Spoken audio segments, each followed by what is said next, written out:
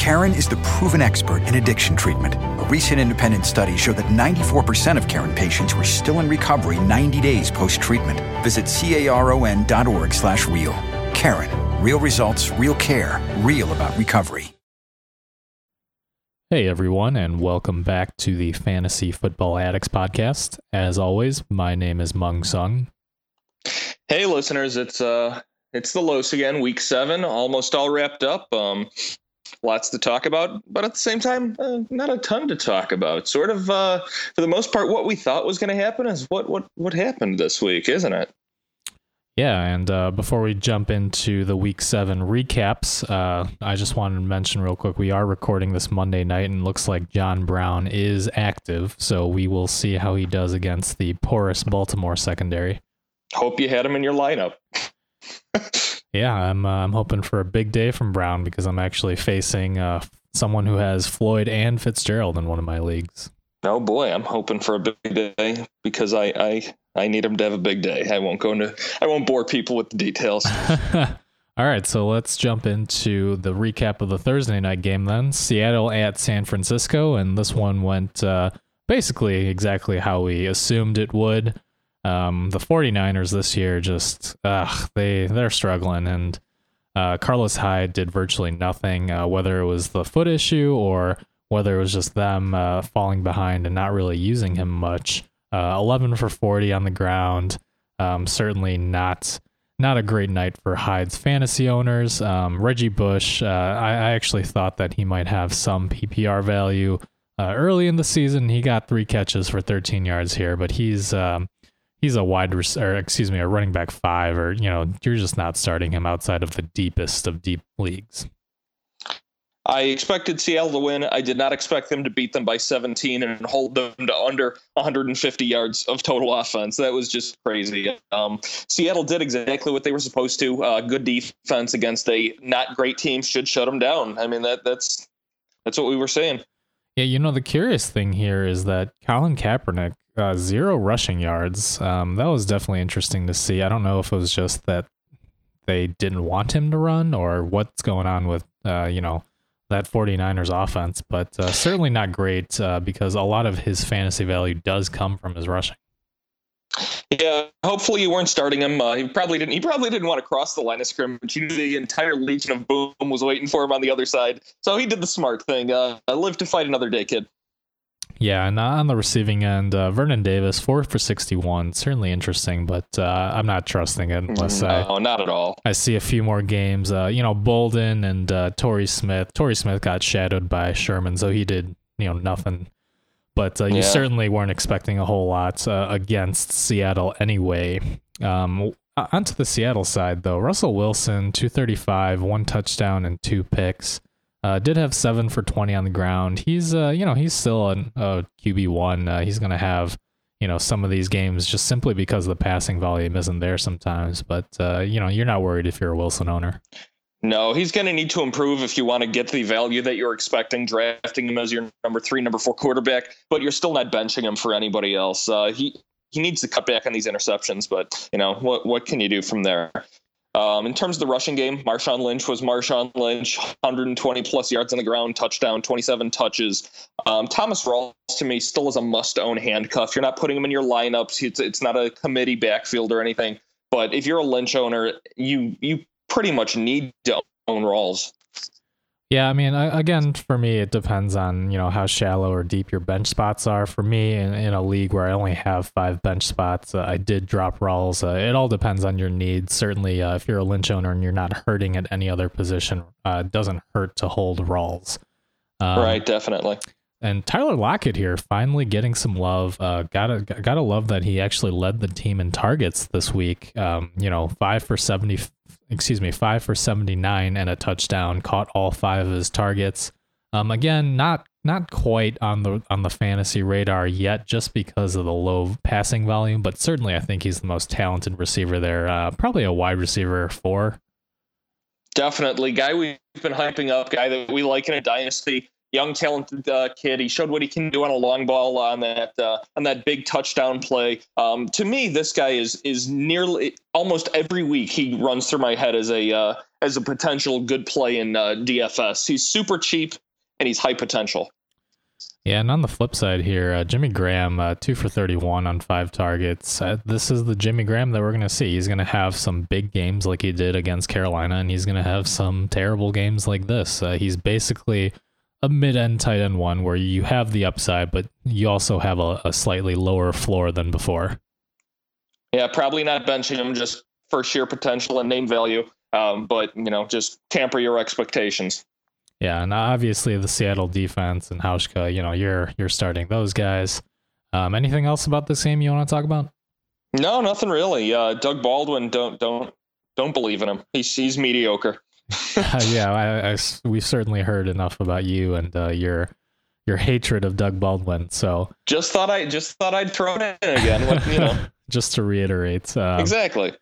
So moving on to the London game, Buffalo and Jacksonville here. We saw last week EJ Manuel actually did pretty well against the Bengals, and this week he turned back into a pumpkin. 298s, 2 touchdowns, and 2 picks. It actually didn't end as poorly as it could have. He did, get better as the game progressed, but certainly the Bills will be happy to get Tyrod Taylor back after their bye week, it sounds like. Yeah, it was amazing to me just exactly how much EJ Manuel dictated the entire pace of this game.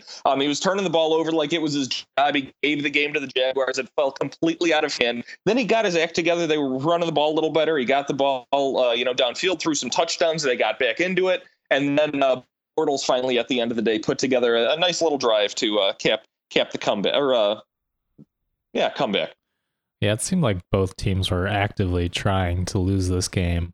But certainly you're happy to see that Tyrod Taylor is expected back after the bye if you're a McCoy owner, or if you own Sammy Watkins, if he gets back healthy after the bye. Certainly this offense is missing that big piece in its receiving core. McCoy, to me, he's still a high-end running back too right now, simply because the volume is there. They certainly want to be a run-first team, and that's how Rex Ryan has always wanted his offenses to operate. Where would you equate Carlos Williams? Is he a flex starter? Is he a starter when McCoy's on the field?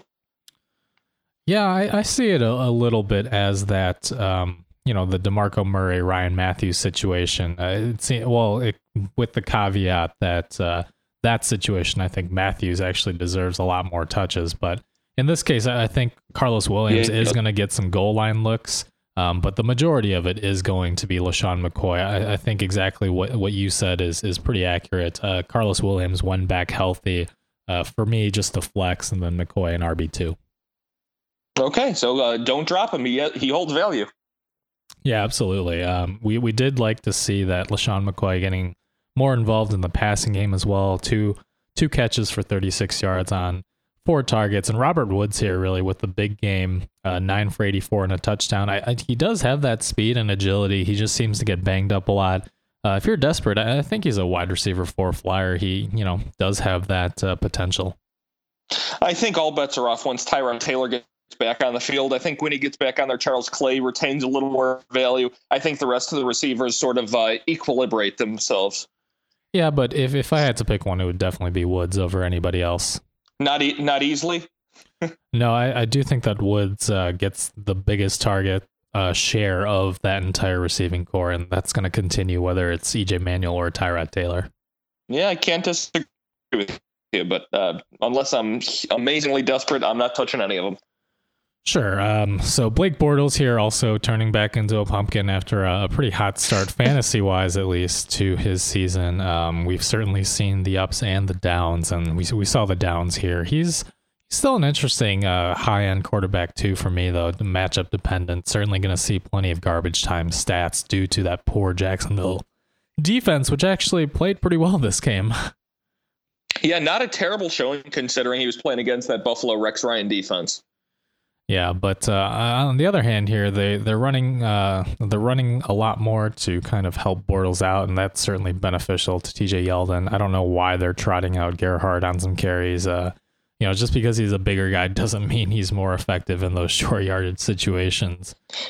And I think they're starting to see that, though. To me, TJ Yeldon is an every week start now, without a shadow of a doubt. Yeah, I think the main problem here is just going to be, whether he gets kind of game scripted out of certain games due to them being down so much. Even such, good yards per carry average, when they got the ball back in his hands is when they got the game back in their control. Yeah, I just, again, it's sort of like a Lamar Miller situation before their bye. Are they going to use him, correctly if they are down big? Will they, will they commit to that run game? Sure. Florida, the misused running back state. Yeah, that should be their new state motto there. I thought it always was. Allen Robinson, so far on the season, he's a mid-end wide receiver 1, 6 for 98 and a touchdown this game, led the team in targets. I think this continues. I don't know if he finishes the season as a wide receiver 1, but certainly a very, very good wide receiver 2, even if he doesn't.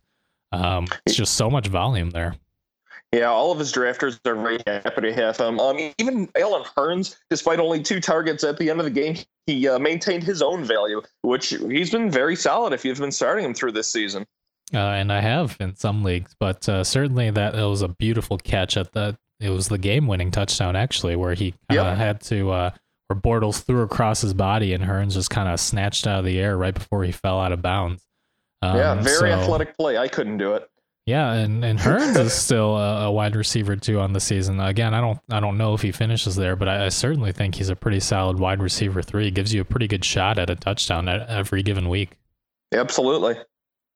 Julius Thomas here, pretty disappointing after a hot start after his first game back. 1 for 4 yards on 5 targets.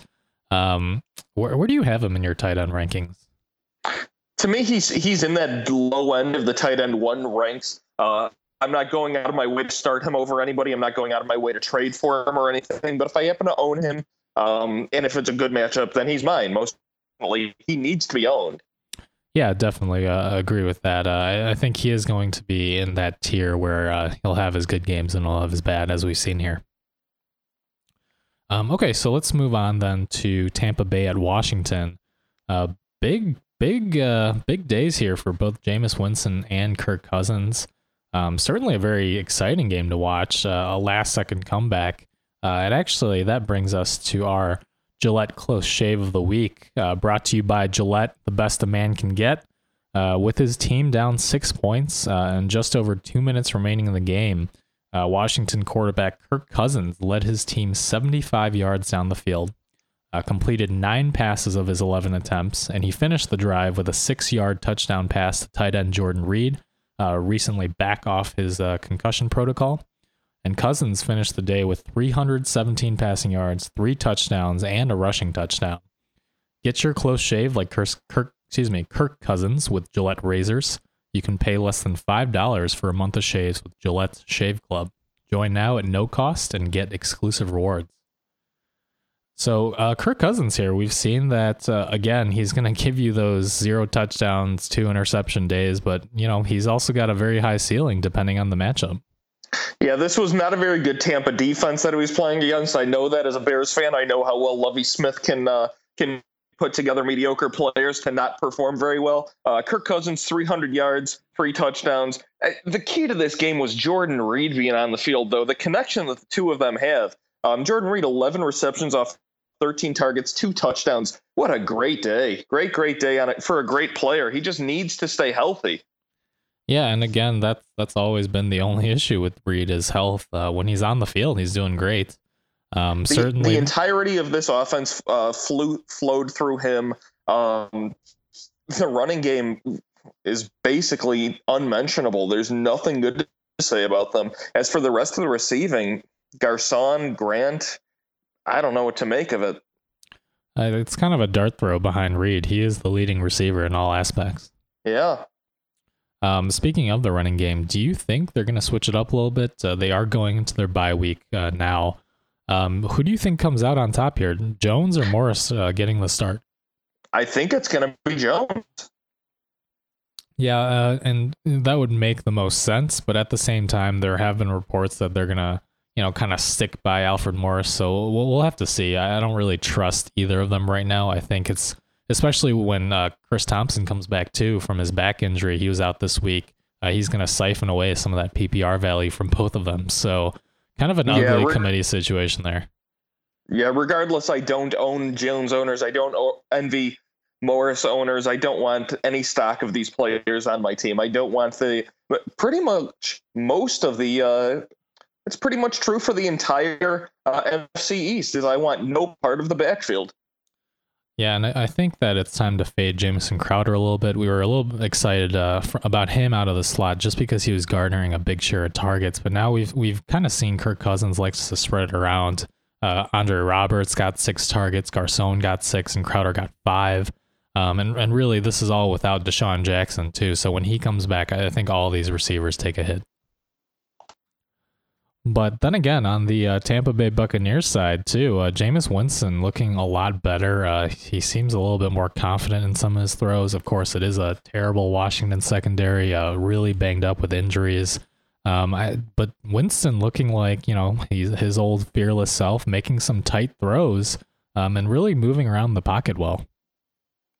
Yeah, again, to me, I think this was a perfect storm for him, for both he and Cousins, playing against 2 very poor defenses today. I think Washington was down 4 or 5 of their starting players. That's gonna go far in terms of making Jameis Winston look pretty darn good, especially when you've got somebody as dominant as Mike Evans to throw the football too. I loved that one play where he just whipped the corner. It got called offensive pass interference, of course, but he just chucked the corner out of the way. It was like, here, no, just give me the ball. Yeah, and I'm certainly not touting Winston as a, every week fantasy starter, but I think this is exactly, the kind of game that he needed coming out of there by, getting some confidence. And really, it seemed like he did start to gel with Mike Evans in this game. And that certainly bodes well for Evans owners. Had his biggest game of his season. 8 for 164 and a touchdown, and as you mentioned, almost had a second touchdown if they didn't flag him for that little push off in the end zone. But I think Evans is a solid high end wide receiver too, if not more, going forward. Absolutely, Evans is exactly what we thought he was going into the season. He just needed the opportunity.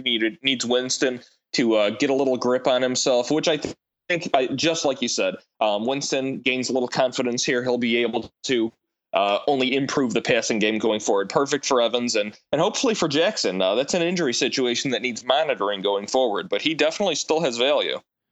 Yeah, and I was going to say, I think more so also because Evans got the bye week to kind of get fully healthy, because he was getting the targets before. It just seemed like he wasn't able to kind of, rip it away or gain separation from the defenders as he was able to last year with such force. But certainly Jackson, apparently just a hyperextension of the knee. We're not sure yet what exactly it is, but it sounds like it's not going to be, season ending or a super long-term injury, but he may miss a game or 2. So certainly I think Evans targets are about to just skyrocket right now. Yeah, nowhere to go but up. Yeah, but also, Winston losing Louis Murphy too to an ACL tear. It will be interesting to see who steps up opposite Evans, simply because we don't want, the coverage going all over him. Triple teams if there's no one else to really get those targets from Winston, but certainly whoever ends up starting isn't going to necessarily be fantasy relevant.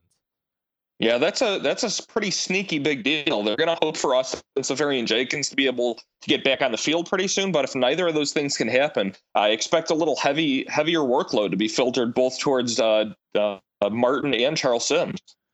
Yeah, and again, hopefully Jackson will be back simply to keep defenses honest, but certainly both backs looking good in this game. Martin, 136 yards, got tackled like inside the 5-yard line, I believe, was close to getting a touchdown. And then Charles Sims averaging 4.9 yards per carry here, and both of them getting some work in the passing game. So certainly I think Sims is another one of those handcuffs that has standalone value. Sure, I think there's stronger PPR backs that you'd think of less, but he's definitely in the mix. Yeah, I do think that assuming defenses can't just stack the box, Doug Martin's a low-end running back 1 for me going forward. He's getting that workload. Definitely.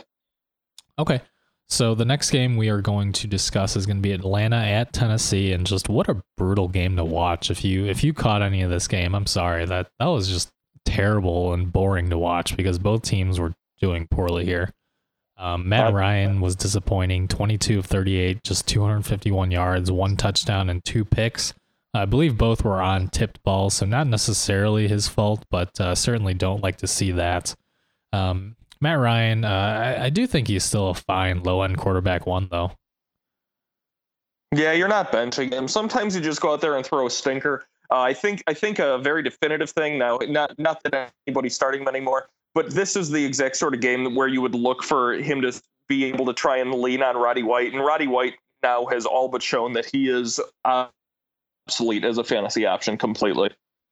Yeah, 3 for 48. Again, we said a few weeks back that you're certainly not rostering him. The upside is just not there. I think we've already seen his best game of the season. That was the 1 touchdown game. Similarly for Jacob Tamme, 3 for 36. Just, they're good, or I suppose they're serviceable for Matt Ryan in terms of from an NFL standpoint to keep the chains moving, but certainly nothing exciting to see in fantasy. Definitely. Maybe something out of Hankerson if he can come back 100% healthy. But also speaking of people that aren't getting quite the work that maybe some people were expecting coming forward out of an injury or coming back to the team, Tevin Coleman did pretty much not. I mean, he had good 4.7 yards per carry average, but they only looked to him 3 times this whole game. Yeah, I think he's one of those, must own handcuffs. If you have Freeman, I would actually go out and actively trade for him because if anything happens to Freeman, I don't know that Coleman wouldn't miss a beat, so to speak. I do think the entire offense would suffer a little bit, but Coleman certainly has the skills to keep it moving. He would be an instant RB2 at the very least. Yeah, do not start if Freeman's on the field, but he is a must-own handcuff. Yeah, I think what we're going to see with Coleman is he's going to have a random blow-up game the next time the Falcons, are up 30 points or something, and then they just send Coleman out there and he rushes for 90 yards and a touchdown without anyone having started him. Of course. So the last guy right here, nothing to talk about really. Julio, 9 for 92 and a touchdown. He's back to being healthy. He looks good out there. He had another almost touchdown where they ended up taking it back and saying he was down at the half-yard line, but he could have had another big, huge day instead of just his big day here. So certainly Julio, you're not benching him. There's not much to say about that. I don't know what more you want me to say about him. Potentially best wide receiver in the league. Yep. And Tennessee, Zach Mettenberger, no need to talk about him. Supposedly Mariota will be back next week. Antonio Andrews leading the way here, 10 for 57. Not a single carry from Bishop Sankey. I'm certainly not comfortable starting Andrews. I suppose if you're desperate, he could be a flex or a desperation RB2 if you got to put him in that spot, but certainly nothing big there. Yeah, I'm going to follow with a resounding so what.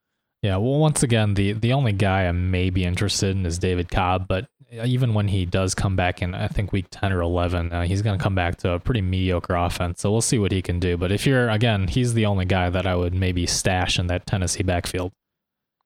Yeah, I think this would be the week to make a move on him. He's expected back week 9 if he's coming back at all. If you're trying to get him week 8, you're going to have to pay for him, pay either by waiver or with some dollars. This week, you might be able to get away with paying 0 for him.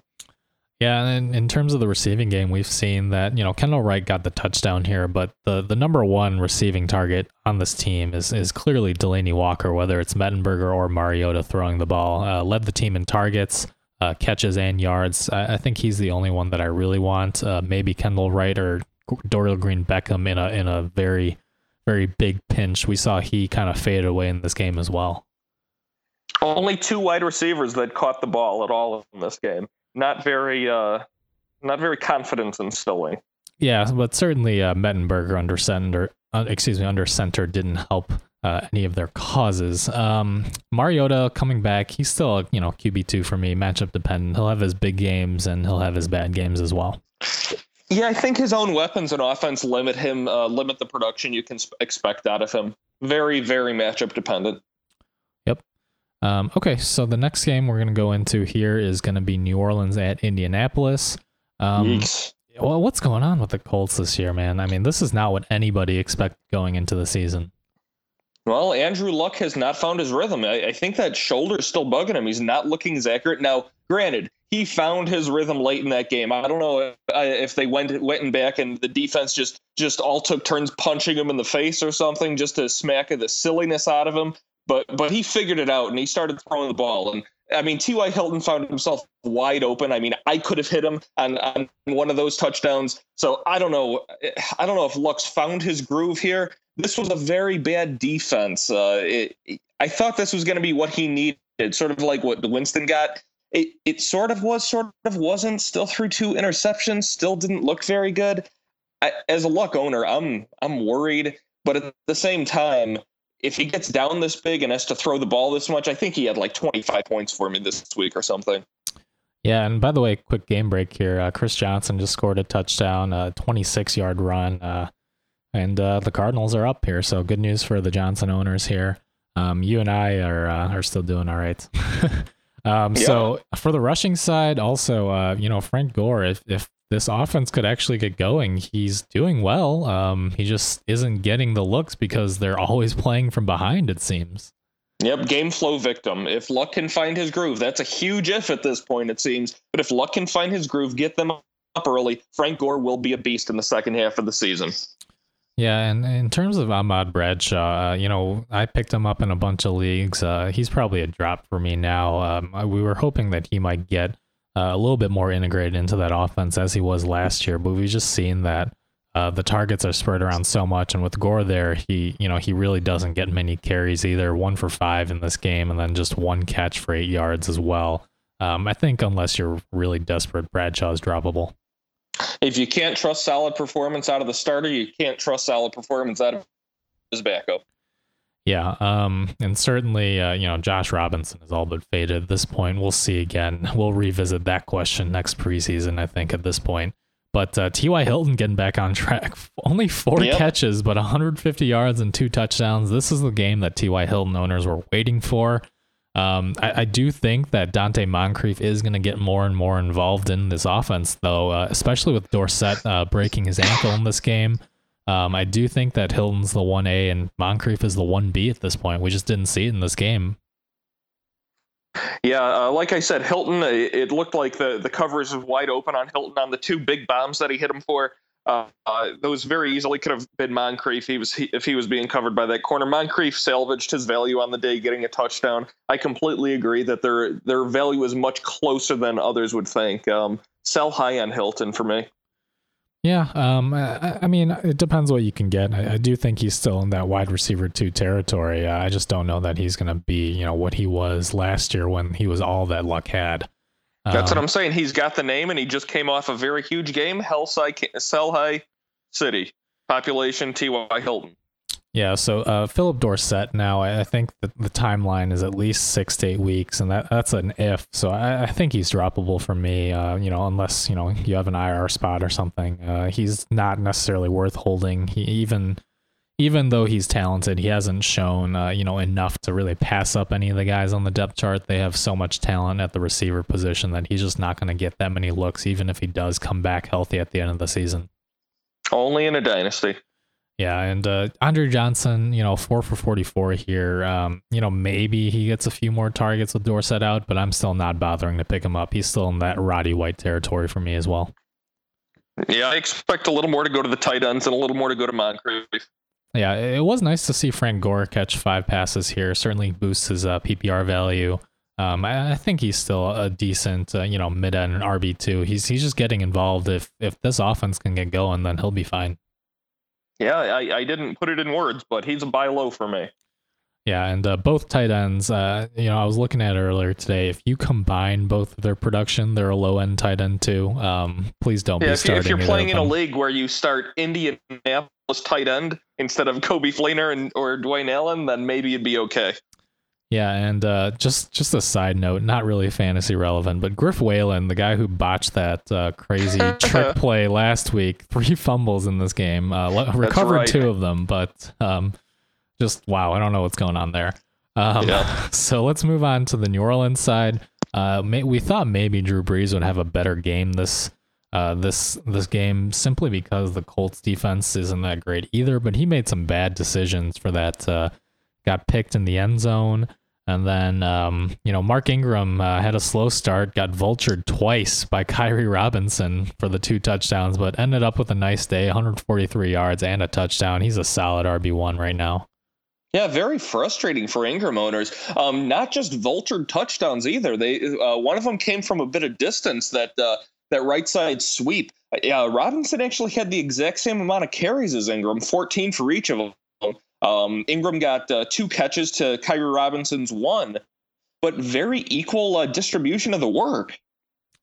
Yeah, and I don't know what exactly the reason for that is. I don't know if Sean Payton's just trying out different things for his running back rotation. CJ Spiller did also get a good amount of work early here. He actually converted a couple key third downs early in the game.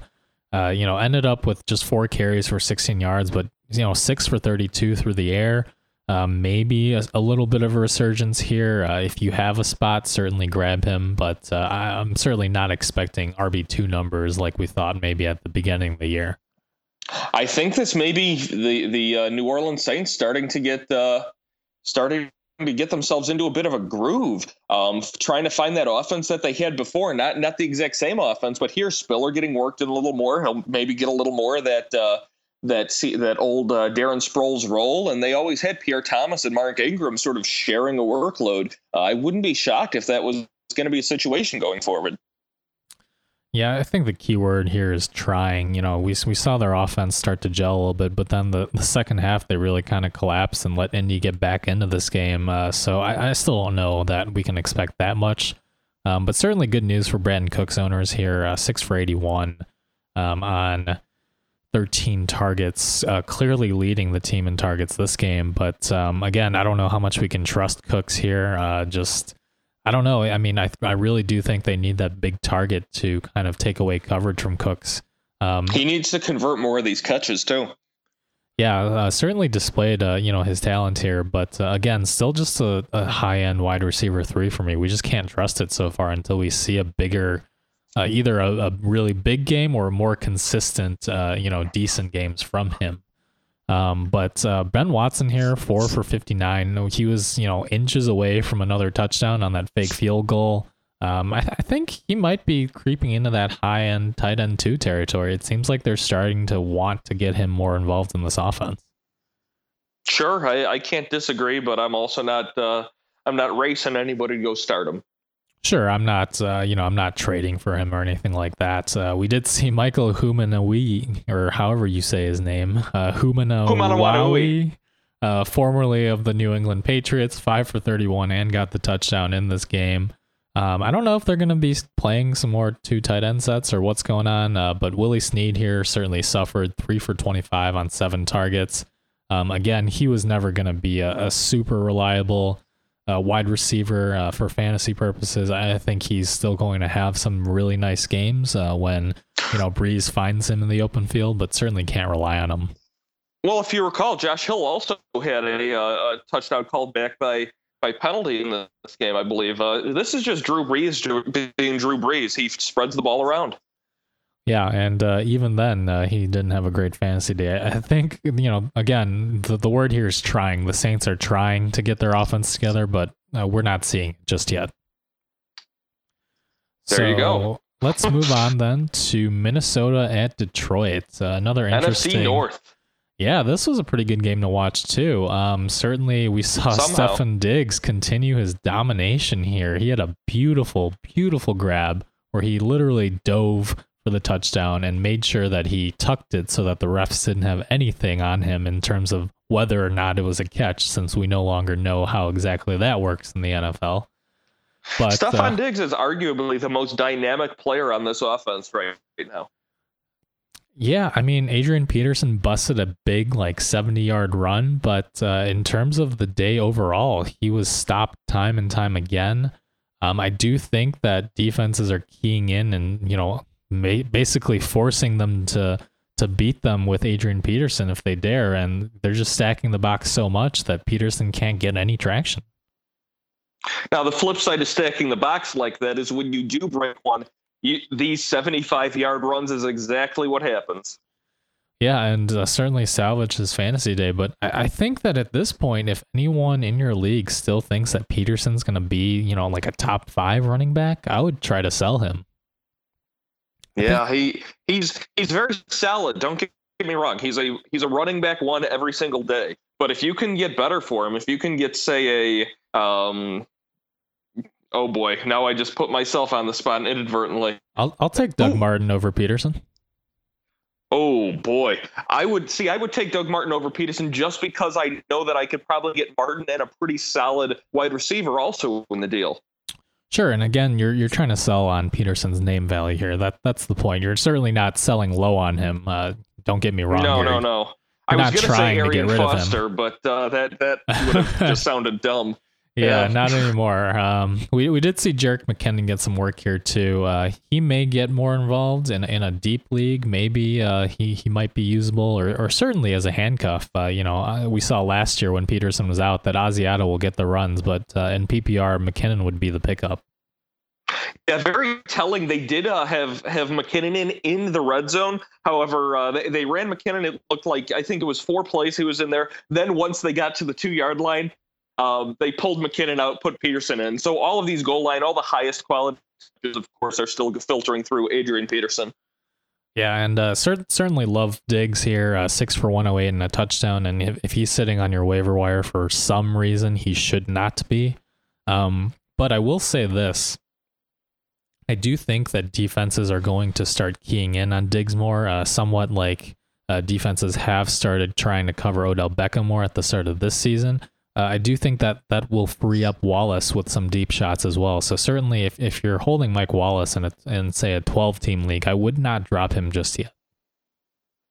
I don't really think they can afford to key on Diggs, though. Just mathematically, if you start to focus on the receiver, you're pulling somebody out of that box, and that's giving Adrian Peterson all he wants to work with and more.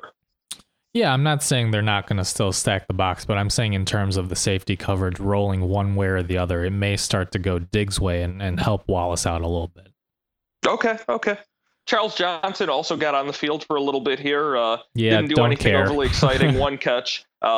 Diggs is still the guy. Yeah. What about Cordero Patterson? I'm just kidding. Oh, boy. Look at you. So Detroit side here, Stafford, decent game, 256 and 2 touchdowns. You'll take it, but certainly, again, we were saying, not to expect the kind of game that he had last week against Chicago every week. Exactly. And, we heard today that Joe Lombardi, the offensive coordinator in Detroit, along with the offensive line coach, both fired. What does this mean for Abdullah, Bell, and Riddick? I think this means that they saw what happened in Miami to the running game and the offense when they got rid of their coach. Maybe they're expecting the exact same thing to happen. Abdullah's going to rattle off 100-yard games. Riddick will have 80-yard receiving games. Everybody's going to have a nice little offense going forward. 500-yard days out of Stafford.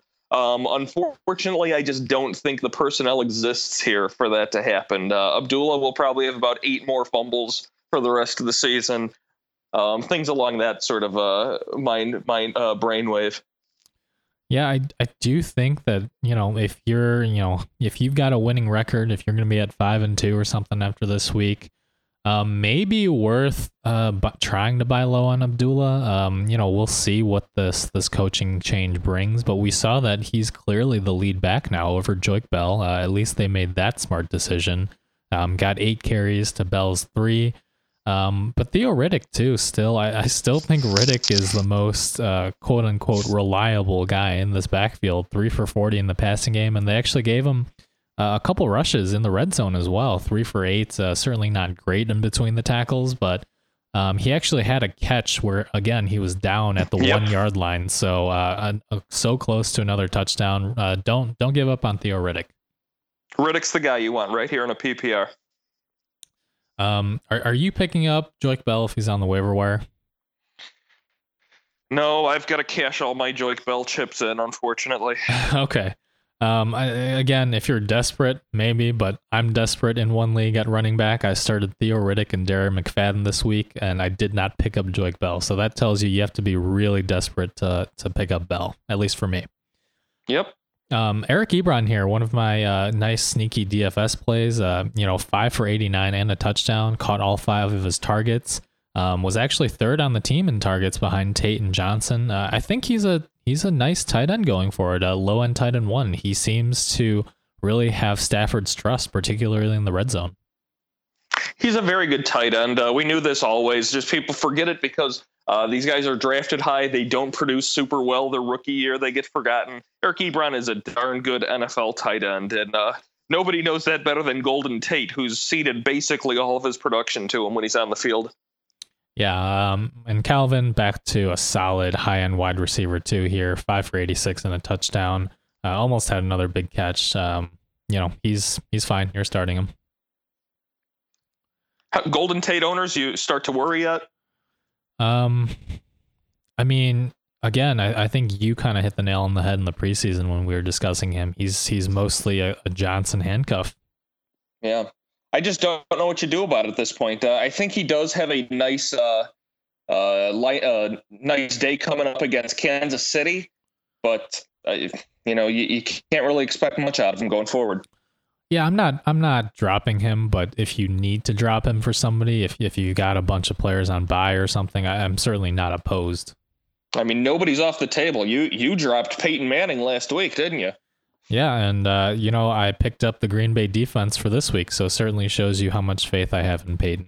But we'll see. There you go. Speaking of Kansas City, let's move on to the Pittsburgh at KC game. So we saw here Landry Jones got the start, and he actually, he didn't do great, but it could have been a lot worse, at least for fantasy owners. At least Jones was able to get the ball to finally Antonio Brown here.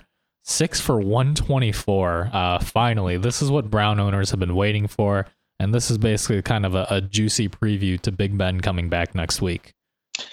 Landry Jones has not looked great. It's his second start in the NFL, but one thing he has done that Michael Vick has not done is establish value and allow the rest of this Pittsburgh offense to maintain their value. Bell, Bryant, Brown, they are all worthwhile starters with Landry Jones as quarterback. Yeah, and really not much to talk about here. Le'Veon Bell is top 3 running back. Antonio Brown's a top 5 wide receiver.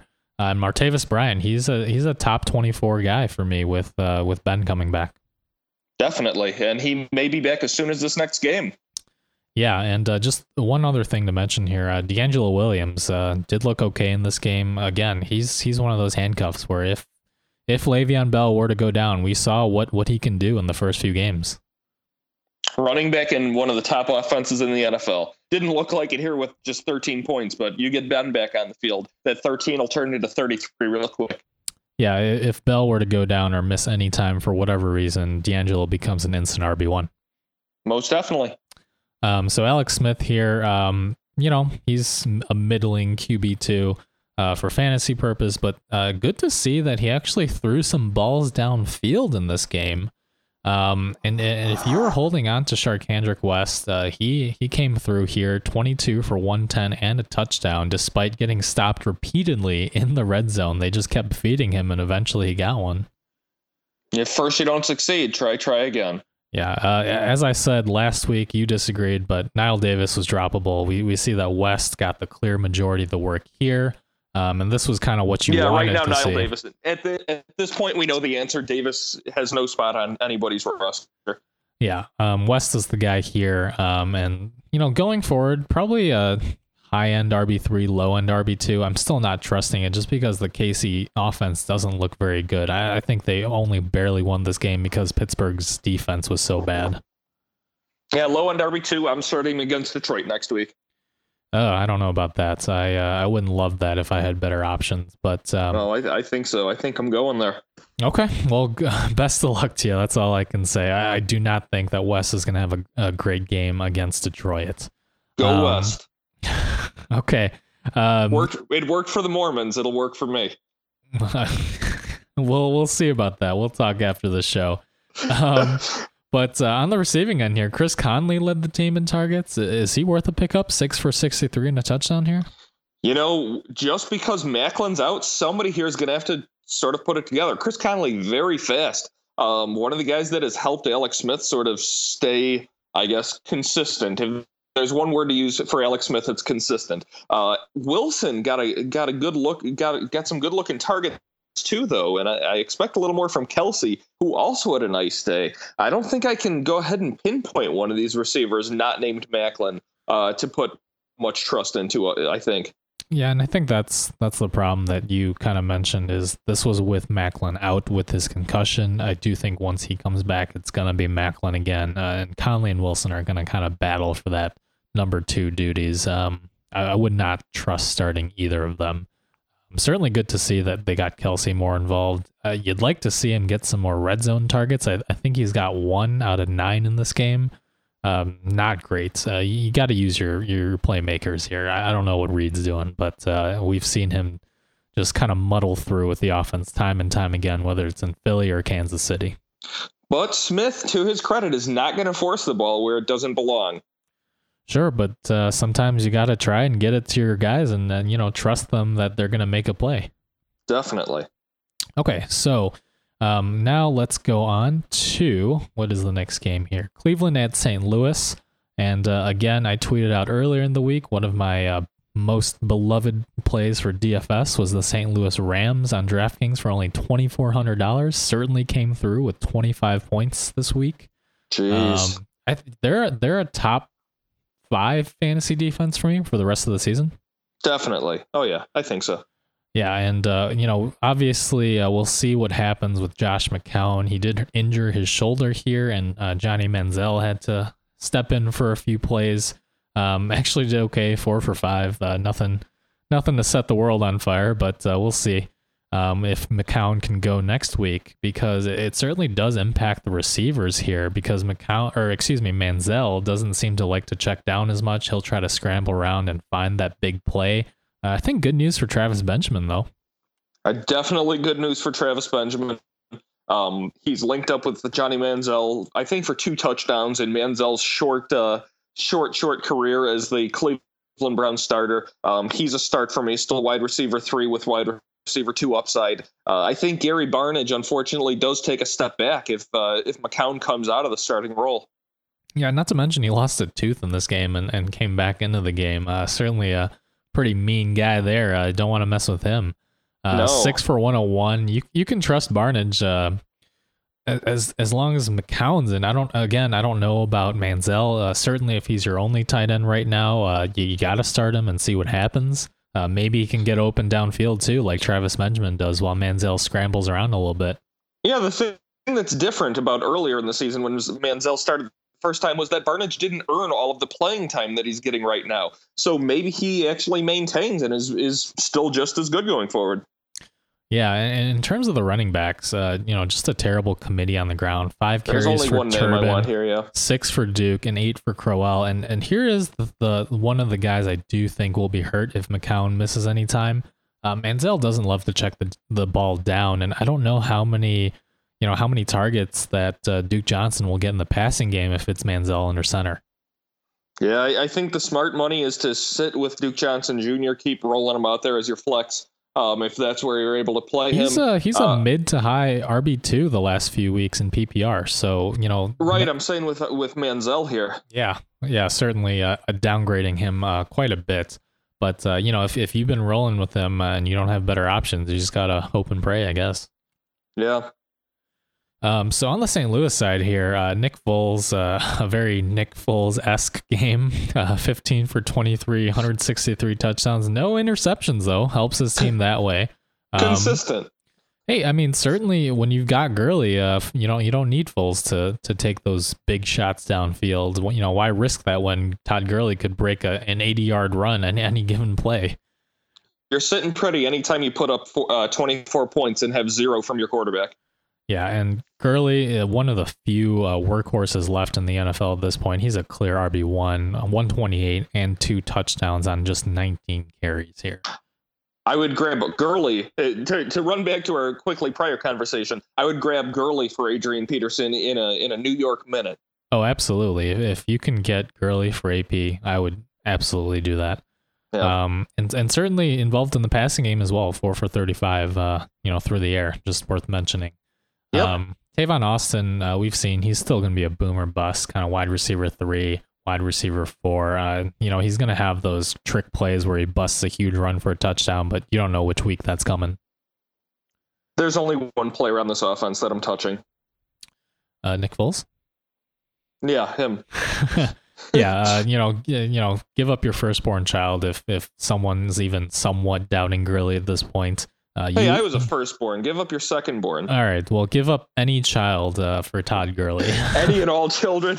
Yes. Really no one else to mention here. Well, actually, the defense, if they're out on the waiver wire, because they did just come off of their bye week before this week. So if they're nobody not going to be on many him, waiver wires for very long. Yeah, certainly worth. Even I think if you're a winning team, with a good record, I think they're worth a high waiver pick. Nothing earlier than 4. I don't know. I mean, at this point, if you got a pretty solid roster, I know that kicker and defense are very unpredictable, certainly. But if you just need a few pieces to shore up the last few pieces of the puzzle to a title, I wouldn't mind burning a waiver pick on the Rams defense. Yeah, that's a little crazy for me, but okay. Okay.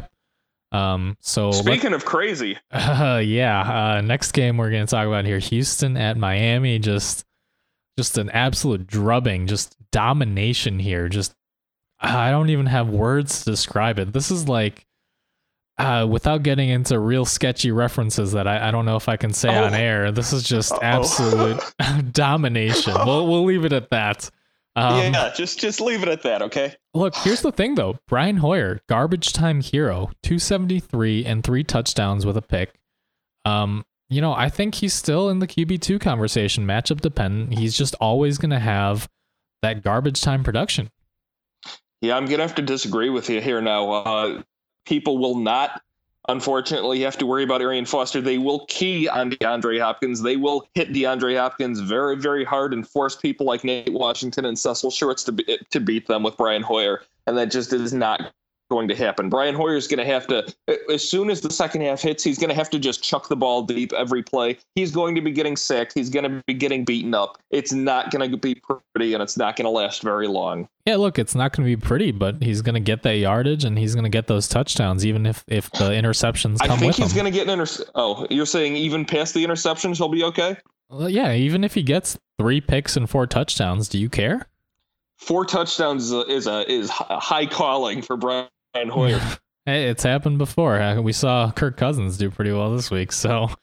Oh, hey, that's the answer you're talking about. You be easy there. No, look, I'm just saying that as we said earlier in the season, I think Matthew Stafford had a great couple of seasons a few years back due to volume, and that's what Brian Hoyer is going to get. So again, certainly not a QB1, but he's going to have those big weeks, and I do think that he's going to have a lot of garbage time production. Yeah, I definitely see your point, but he's just too shaky of a quarterback for me to feel okay with starting. Okay, so let's move on to the more important question then. Alfred Blue and Chris Polk back on the fantasy radar now with Arian Foster out for the season with a torn Achilles. Which one do you want?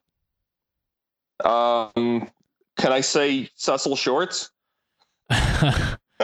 Look, I get it, but if you lost Foster, which one are you going to go for? It's got to be Blue. He has shown the most production so far out of those 3 running backs.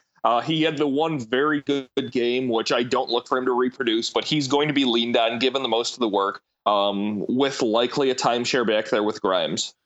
Yeah, certainly don't love any of the options there. I think that this is kind of what I preached with the Sharkhandrick West and Al Davis situation a couple weeks back, right after we found about Charles. I do think that if you're not looking to spend much in terms of your bidding dollars, or if you've got a low waiver priority, maybe take a shot on Chris Polk. He seems to be the passing down back. Maybe in PPR leagues, you might get some flex value out of him. We'll see. Yeah, I think he gets some of the goal line work too. Yeah, and Nate Washington here, garbage time hero, 9 for 127 and 2 touchdowns. Again, I don't know if you can trust any of these guys. It's just going to be Hopkins that I'm going to be, safely starting. See, I don't even know if he's a safe start anymore. He's the only. He did produce earlier in the season, but he will be the key to that offense, which means I think the wide receiver 2 on this team is going to be the guy that I'm definitely looking to start the whoever's starting opposite him, be it Nate Washington or Cecil Shorts. If he's healthy, he's an every week pretty much DFS start for me because they're keying on DeAndre Hopkins. They might throw the ball to him 17 times a game, but he's not getting those catches. I don't know. I beg to differ. I think you just toss the ball his way and you hope for the best, and he's going to come down with it half of the time. I just, even without Foster, the first few games of the season, he was still producing. I don't know that obviously you're downgrading him a little, but you're certainly not benching him.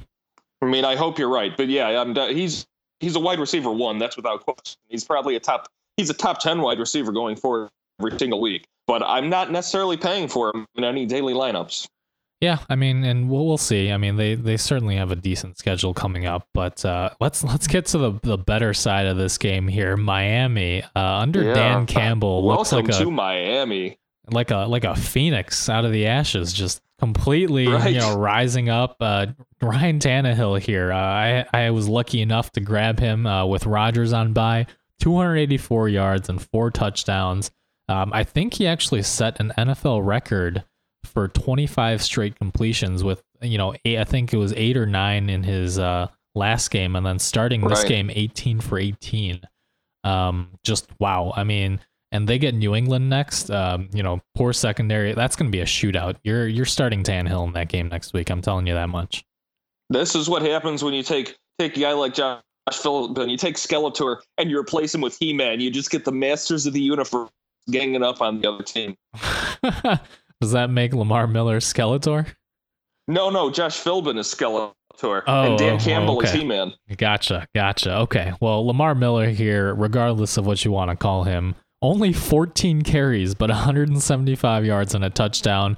In the passing game, 3 for 61 and a touchdown. Just, look, if you had Lamar Miller in your matchup and you didn't win, something went horribly, horribly wrong. Yeah, efficient, I guess, is a word to use. Yeah, and we've seen that he's good at making cuts, and once he's gone, he's gone. You had one shot to buy low on him. I hope you took it. Yeah. You're certainly not prying him away from any owners at this point. No, he's not going anywhere anytime soon. Interesting to see here that Jonas Gray is maybe now the number 2 back, just in case anything happens to Miller. Don't forget, he does hold the record for yards from rushing yards for the New England Patriots. Yeah, and I don't know. I mean, if anything does, God forbid, happen to Miller, maybe Jonas Gray is the guy, not Damian Williams. Just something to keep in the back of your head. Somebody's got to run the football. Yeah, and Jarvis Landry here, 5 for 83 and 2 touchdowns. I may be the only one here, but I'm skeptical. I'm not necessarily buying it. I do think that Tannehill is still going to be spreading that ball around. One of the big touchdown runs here after the catch was all Landry, just kind of weaving through a terrible Texans secondary. I would try to sell high on Jarvis Landry here. Yeah, I can't disagree there. But at the same time, I'm not seeing much out of who I thought was going to be coming up and making a break for this starting job with Devontae Parker. I think Landry is locked in. I don't think he's a top wide receiver. He's definitely not a wide receiver 1. He definitely will come back down to earth. But I can't necessarily move him in a PPR. In a standard league, I could see selling high on him. But I think you have to stand pat in a PPR for right now. If you can get wide receiver 2 value for Landry, I think I would take it. I mean, certainly depends on your team needs. But he is a wide receiver 2. I don't think so. I think he's a wide receiver 3 in PPR. I just rest don't. Of season or right now or I think rest of the season. I don't trust him to stay a wide receiver 2. The targets I mean, he did lead the team in targets with 5, but Matthews got 3. Jennings got 2, and this was a game where Tannehill only threw 19 passes. I mean, I just don't think that they're going to be this efficient every game because they're not going to be playing the Texans defense every game. That's not false, but I think he's the guy that you want on this offense. If there's anybody to sell right now, it's Rashard Matthews.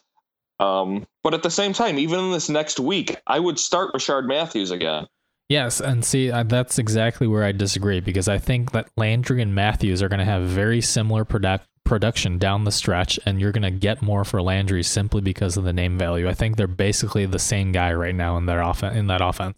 And if anything, Matthews gets the longer deep shots. If you can sell him for something great. But I don't think anybody's out there actively looking to buy Jarvis Landry right now.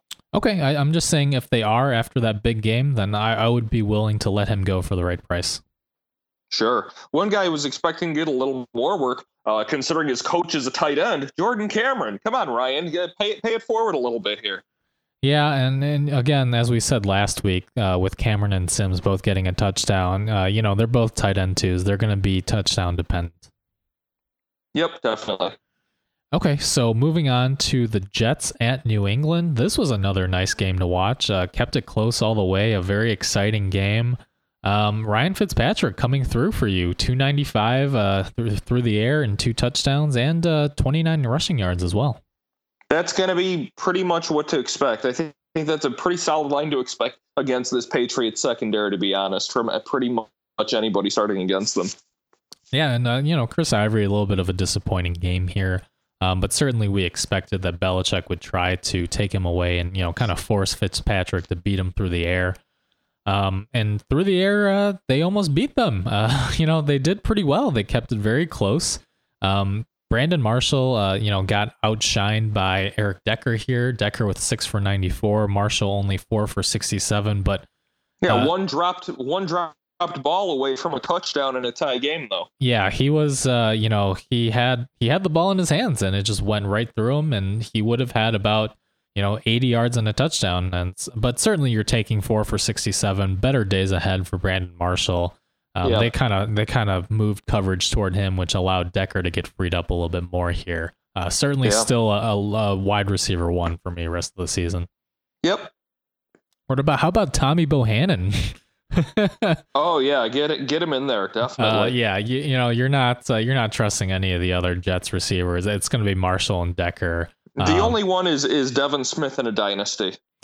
Yeah, I don't think we're going to see much production from him this year, but certainly wouldn't give up on him. Still getting in the groove, coming off injury, but just otherworldly talent this guy has. If he can put it together, look for him to cut into Eric Decker's time severely next year. Yeah, he's going to be, again, I think that Deshaun Jackson type, just a boom bust wide receiver 3, but he will have value. Yep. Okay, so on the other hand, Brady's Brady, not much to talk about here. And Gronk is Gronk, not much to say here. Yeah. Even though we probably want to. Yeah, I think the only thing to really mention here are a couple things. Julian Edelman, 5 for 54, certainly not the best day, but he did get shadowed by Revis on more than half of his snaps, so not worried about Edelman going forward much. It seemed like he's back to normal after that hand injury last week, so not worried about Edelman at all. How about back to normal Brandon LaFell? Yeah, had a few drops in this game. I chalk it up. A few? I think he already leads the league in drops. I chalk it up to him getting back up to game speed. He did miss a lot of time. That's something to take into consideration, and certainly he'll have to gain back Brady's trust after this game. But I still think that he's worth holding on to if you picked him up. Playing against a very tight defense, I love Brandon LaFell going forward. Yeah, look, 8 targets on the day. 4th in targets on the team. So, Scott Chandler, he's still the Gronk handcuff. We did see him make a couple nice catches here, but certainly not starting him. Only other guy for me to talk about in this receiving game is Amendola. He's starting to look like a boom bust flex play to me. Yeah, and I think it's just because the Patriots are throwing so much right now that even the number 4 or number 5 option, is going to get a bunch of catches. And Amendola has always been a very talented receiver. The knock on him was always that he was constantly hurt, but he's actually had a string of healthy games now, dating back to 2013. So it seems like as long as he's not being, used with a featured workload, he'll be fine. Certainly worth a pickup in deeper leagues. My main issue with Amendola is that I feel like as soon as I figure out what Belichick wants to do, it's like he's playing games with me. He's trying to mess me over. I was expecting a fairly solid game from Blunt. 3 touches the entire game from Blunt. What do they have? 9 total rushes, 4 of which were from Tom Brady. So see, on the other hand, I thought that it was going to be a bad blunt game simply because the Jets have a good defensive line. They certainly don't want to run the ball a lot without success. I do, but they didn't run the ball at all 5 times. Yeah, and I think that's what we're going to see from Belichick. I mean, on the other hand, last year against the Colts, they only threw a few passes. They had basically 30 carries for Jonas Gray. So I think it's all going to be however Belichick thinks he can defeat the opposing defense. Yeah, I was in big on blunt this weekend, and my team suffered.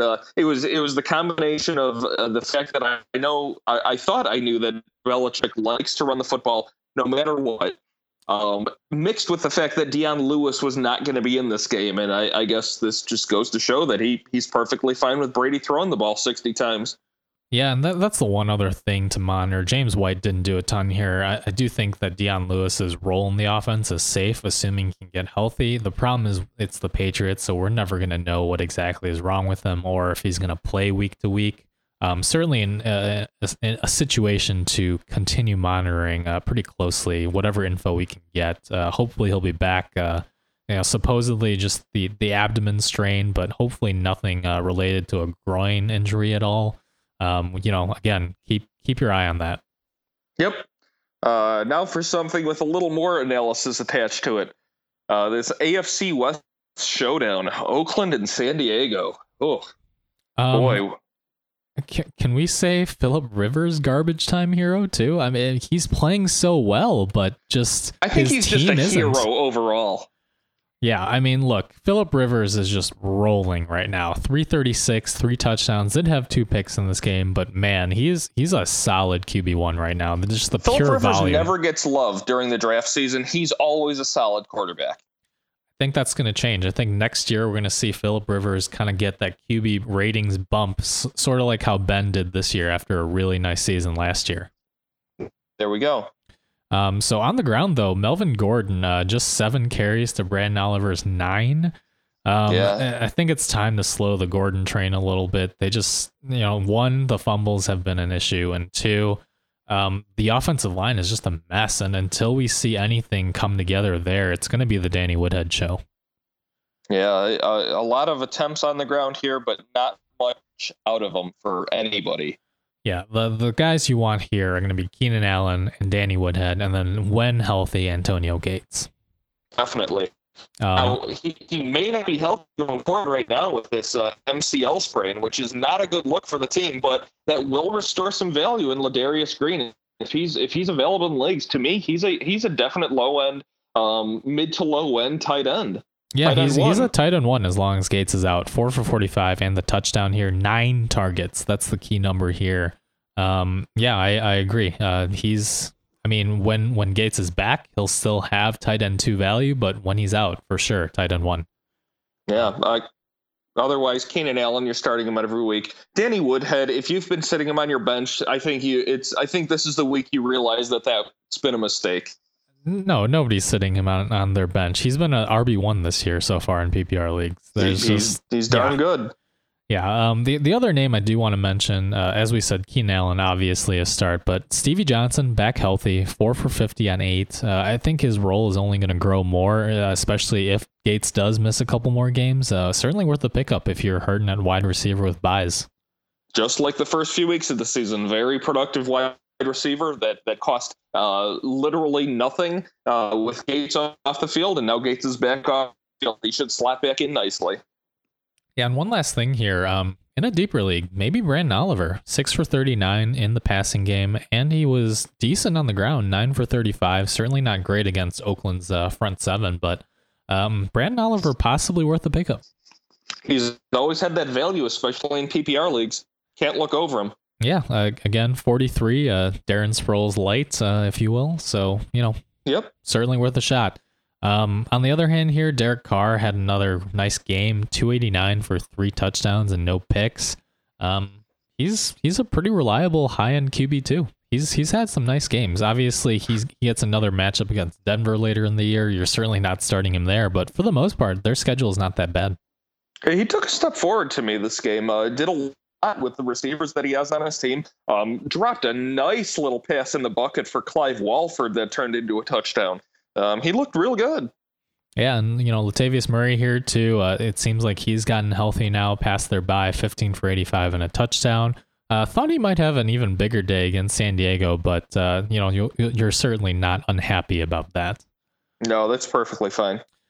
So Amari Cooper here, just man, for a rookie, he's gonna be in this league for a long time, and he's gonna be dominating people. He's pretty darn good. Those are not bad corners. The Chargers defense is not great, but Brandon Flowers, their number 2 corner, and their number 1 corner is even better. I can't think of his name right now, but Brandon Flowers is a very good NFL corner. Yeah, and kind of lost in all the Amari Cooper love.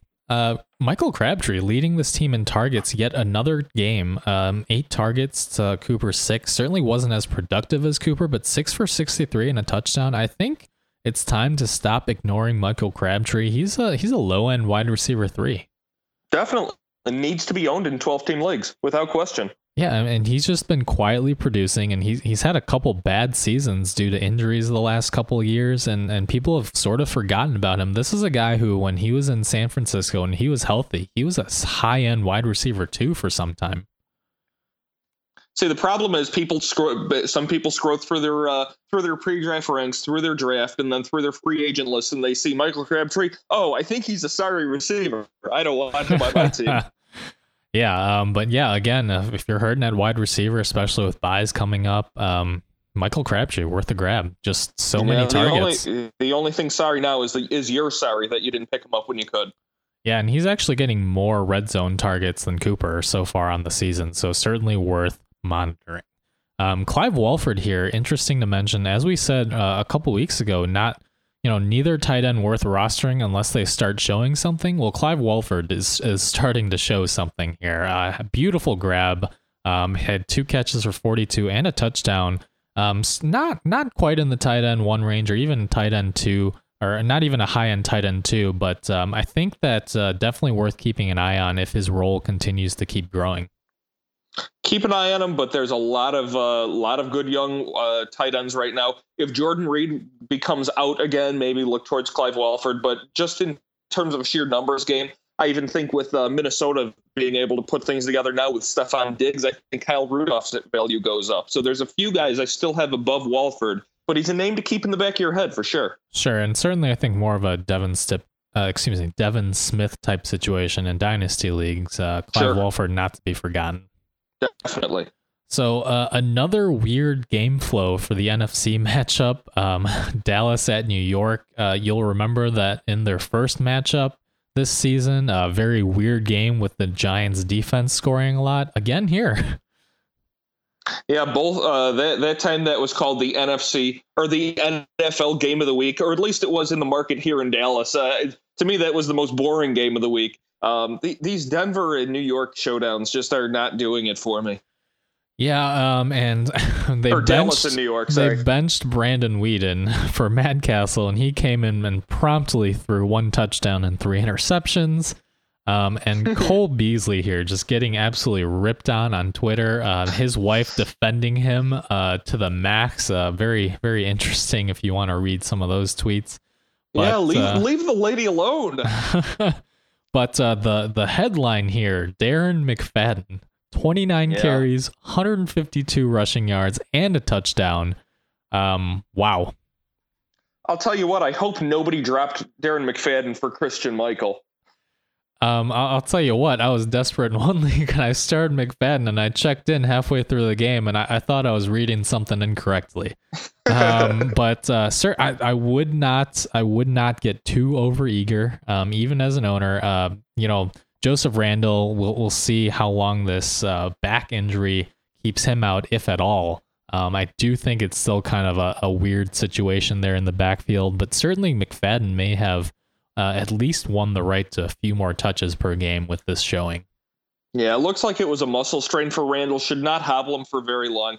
But even with that said, even if McFadden's role does get scaled back, I don't think they can take the ball out of his hands outright. He far and away put together the best game that anybody has for this for this Dallas running game so far this season. The New York Giants is not a bad running defense. And even so, McFadden is the passing down back. He took that role away from Lance Dunbar with Dunbar's injury. He has a full role carved out there, and he's probably going to be the back starting the day and staying in on all of the passing down. So that's definite value right there. Yeah, I think he's going to be a weekly upside flex play at this point. I mean, one more week like this, and I say that he's a running back too. All right, well, we'll see about that. But also, if you did pick up Christine Michael, wait and see what's going on with Randall. If he does miss any time, McFadden's certainly not the most sturdy running back. Michael, a pretty important what the heck handcuff. If something were to happen to McFadden while Randall's still recovering, plug Michael in. Somebody's got to run the football, I guess, unless Belichick's in charge of the team, then nobody has to run the football. Yeah, and somebody's got to catch the football, and that guy is Jason Witten, 6 for 73 on 8 targets. Terrence Williams, 4 for 70 on 7 targets. Castle, certainly not a fantasy start, but at least getting it to the receivers. Yeah, it's sort of like the Pittsburgh situation. Quarterback coming in, not doing that great for himself, but he's maintaining the value of the offensive starters. Yeah, and Bryce Butler, an interesting guy to keep an eye on, but Dez will be back. It sounds like sooner rather than later. I wouldn't count on this coming week just yet, but yeah, I hope you're not counting on him to be phenomenal either. He's going to be a far better value on the football field than he will for your fantasy team. He'll draw coverage, but foot injuries are tough. There's a lot of movement, a lot of small motions, a lot of joint motions that go in there. And it's gonna be a little bit before he's at full speed, especially in lateral motion, where a good portion of his strong game comes. Sure, and this may be just a quick note. Your last week to buy on Dez Bryant. Just saying.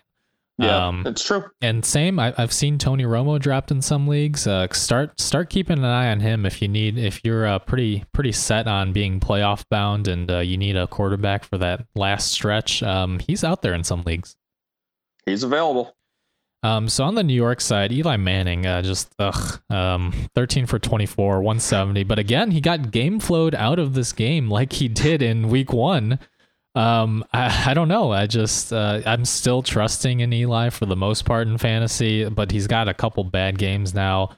Certainly not a foolproof QB1, but I'm still trotting him out there. Yeah, this is confusing now. Typically, Eli puts together an extraordinarily good season for the whole year or an extraordinarily bad season for the whole year. We've seen up and down Eli now, so I don't really know what to expect going forward. Yeah, call him Eli Yo-Yo Manning. There we go. And down. Yeah, I don't know. You think it's a good matchup for him, and then it's not. Who knows? Orleans Darkwa here. Again, the unsung running back hero, just like McFadden was for the Cowboys. Darkwa 8 for 48 and a touchdown for the Giants here. Just mysteriously led the team with 8 carries without any prior, reports during the week, during training camp or anything. Just out of nowhere, really. Yeah, I'm gonna let you and Dan fight over him. Yeah. I mean, here's the thing. I'm not like super excited. I'm not like thinking, all of a sudden this is the guy for New York. But certainly if you're desperate running back, worth a shot. Just don't expect too much. That's the only thing. He has a lot of talent. We've seen flashes in prior years too, but just New York never seems to really trust in one running back. It's still going to be a committee. It just seems like they finally realized that Andre Williams is not good. Yeah, not since what? Ahmad Bradshaw. We're going back 4 years, I think. Yeah, and he was coming off injury too. So yeah. All right, on the receiving side, Ruben Randall here had the most yards, 2 for 68. You're certainly, again, not trusting him going forward. Odell Beckham, just 4 for 35. Again, you're not going to be too worried about him. He's still a wide receiver 1. I was really expecting Devin Harris to step up and sort of carve a role for himself, but he hasn't done anything. No, and part of the problem again was this game was just another one of those weird games where they got a special teams return touchdown and then they had that pick and just, I mean, they didn't have to do much on offense, really. Yeah, Odell Beckham, you can't afford to sit him. I wouldn't touch any of these other receivers. Yep. And all right, that's mostly it for that game. That includes Larry Donnell for me. You know my Donnell love, but we don't need to get back into that. Yeah, I know, but we don't have to go there. All right, so the Sunday night game, do you really believe in the Panthers? I mean, do they reflect their record from their play? I believe they have the ability to shut down a bad Sam Bradford. Okay, but one, I do think that Josh Norman is legit. He's shown that he's a pretty solid cornerback, probably top 10-ish. Would you go that far? Probably. Yeah. Okay, that's fair. But Cam Newton is just the heart and soul of this team right now. Not great stats through the air: 197, 1 touchdown, 3 picks. 8 extra points on the ground, though. Yeah, and you'll take that. And that's what keeps him fantasy relevant. But really, he's one of the best goal line backs in the league. He is. He that's absolutely true. Ted Ginn here getting involved on the ground, 1 for 43. I wouldn't count on that going forward. And Jonathan Stewart having a nice game here, 24 for 125. Same with Jarvis Landry. I'm not buying it. I'm sorry. He's going to get stolen touchdowns like Tolbert and Cam both got one in this game. And I'm still not trusting him as more than a high-end RB3 maybe. He's still a low-end RB2 for me, which sounds like, tomato potato. It's splitting hairs right there. But you look and say that he has his workload, his touchdowns vultured from him, sure, but there's so many teams that have these committee backfields. I don't think that's that crazy for him. I mean, he gets the bulk of every other carry until they get to the goal line. Well, I'll say this much. They get Indy at home next week. I'll start Jonathan Stewart there. Well, we can agree there. And, on the receiving side, Ted Ginn Jr. is their wide receiver 1, their number 1 target. Again, he's the only one to own. Yeah, but again, he's not going to be amazing. You're basically hoping for a touchdown any given week. But you'll take 5 for 59. Not too bad. Greg Olsen, 3 for 65. He's, again, solid tight end 1. Not much to discuss there. And he returns kicks. Well, that is true for any leagues that return or that give you return yardage or touchdowns. Certainly worth it. And also, I love the Ted Ginn and Carolina Panthers stack on daily. Yeah, that certainly has worked out for you a couple weeks this season at least. Yep. But on the other side, I don't know that you can really blame Sam Bradford for this loss like you could have blamed him last week if they had. Certainly not great, 200 yards and 0 touchdowns and 1 pick, but he's not the reason they lost this game. You're not making a case for not blaming Bradford. I'm just saying they need to get Ryan Matthews more involved. And it came out afterwards that he had a groin injury during this game that he suffered, and that's why he didn't get many touches. But going forward, if he's healthy, I think it needs to be more of a 1A, 1B split with him and Murray. Murray just... he's moving the chains a couple of yards at a time, but not like Ryan Matthews is with the busting 50, 60-yard runs. Ryan Matthews has been the most effective running back with the carries he's given for the Eagles over the course of the season, and it's not even close. Yeah, I don't know what to say about that. Chip Kelly's going to do what Chip Kelly's going to do, and there's nothing we can do about it. All we can do is sit and watch. Yeah, and Sproles is droppable at this point. He has some PPR value, but you certainly don't know which games he's going to get more than a couple catches here and there. No, if you can trade Matthews or Murray once they establish value like this, I would, just because it's just so frustrating to me to try and play the game that Chip Kelly's playing. And it's like, I know he's not trying to play with fantasy owners, but it's almost as if he's just trying to mess with fantasy owners. Man, what would happen if we all of a sudden found out that like Belichick or Kelly like plays daily and they're just like stacking like these little known receivers or running backs? Like we find out that Coughlin won $1 million because of Orleans Darkler or something. That would be that would have to be called Daily Gate, since everything's a gate now. and it would be a massive, big money operation that would result in a large civil suit against DraftKings or against all these companies and the NFL. Yeah, but in this game, it was nice to see that Zach Ertz got a lot more targets, 5 for 63. Certainly a pretty decent day for him. Again, Ertz, he's starting to pass up Brent Selleck. Yeah, and Ryan Matthews got involved in the passing game too. Good to see there. What are you doing with Jordan Matthews? What can you do with Jordan Matthews? You can't drop him. You can't trade him because you're not going to get anything for him. All you can do is keep trotting him out there to start for you and then hating yourself for it. What are the other choices? Here's my thing. I don't think you can start Matthews until you see a good game from him. Until you see this offense click more, you can't trust him. I'm not going to start him. Yeah, I don't disagree, but I hope on a lot of teams, I could see him being your number one wide receiver. I mean, what are you going to do otherwise? Yeah, the one thing I'll say, there have been rumors online. I don't know how much you can trust them, that maybe he hurt his hand in week 2 or something. I don't know if all of his problems can be blamed on that. He had a couple drops even early on in week 1. I just think that this offensive line is still trying to get itself together, and until that happens, this whole offense is still going to struggle. Well, I mean, even a blind squirrel finds nuts every so often, and he has no nuts so far. All right. Well, we'll keep an eye on your playoff runs for the Sanchez. Who knows? Yeah, not a bad look. Yeah. So that is going to basically wrap up our recap. Cap. So we're going to get to a couple priority waiver wire picks, but there's really not much out there this week, is there? Yeah, nobody that we didn't really already mention. Diggs is the top wide receiver going forward. As far as I'm concerned, he's the top wide receiver for Minnesota. Like I said, he may be the most dynamic player on that team. If he's available in any league, 10-team or otherwise, you own him. He needs to be owned. If you're desperate, and I'm talking desperate for running back, maybe look at this Orleans Darkwa gentleman. I'm not fighting anybody for him. Like I said, I'm not paying for him. But if he's sitting there and you're really in a bad way, maybe you had Randall and Foster or something, take a shot. I mean, what else can you do? Orleans Darkwood gentleman, huh? Well, yeah, I guess so, right? How about Darren McFadden, Esquire, then?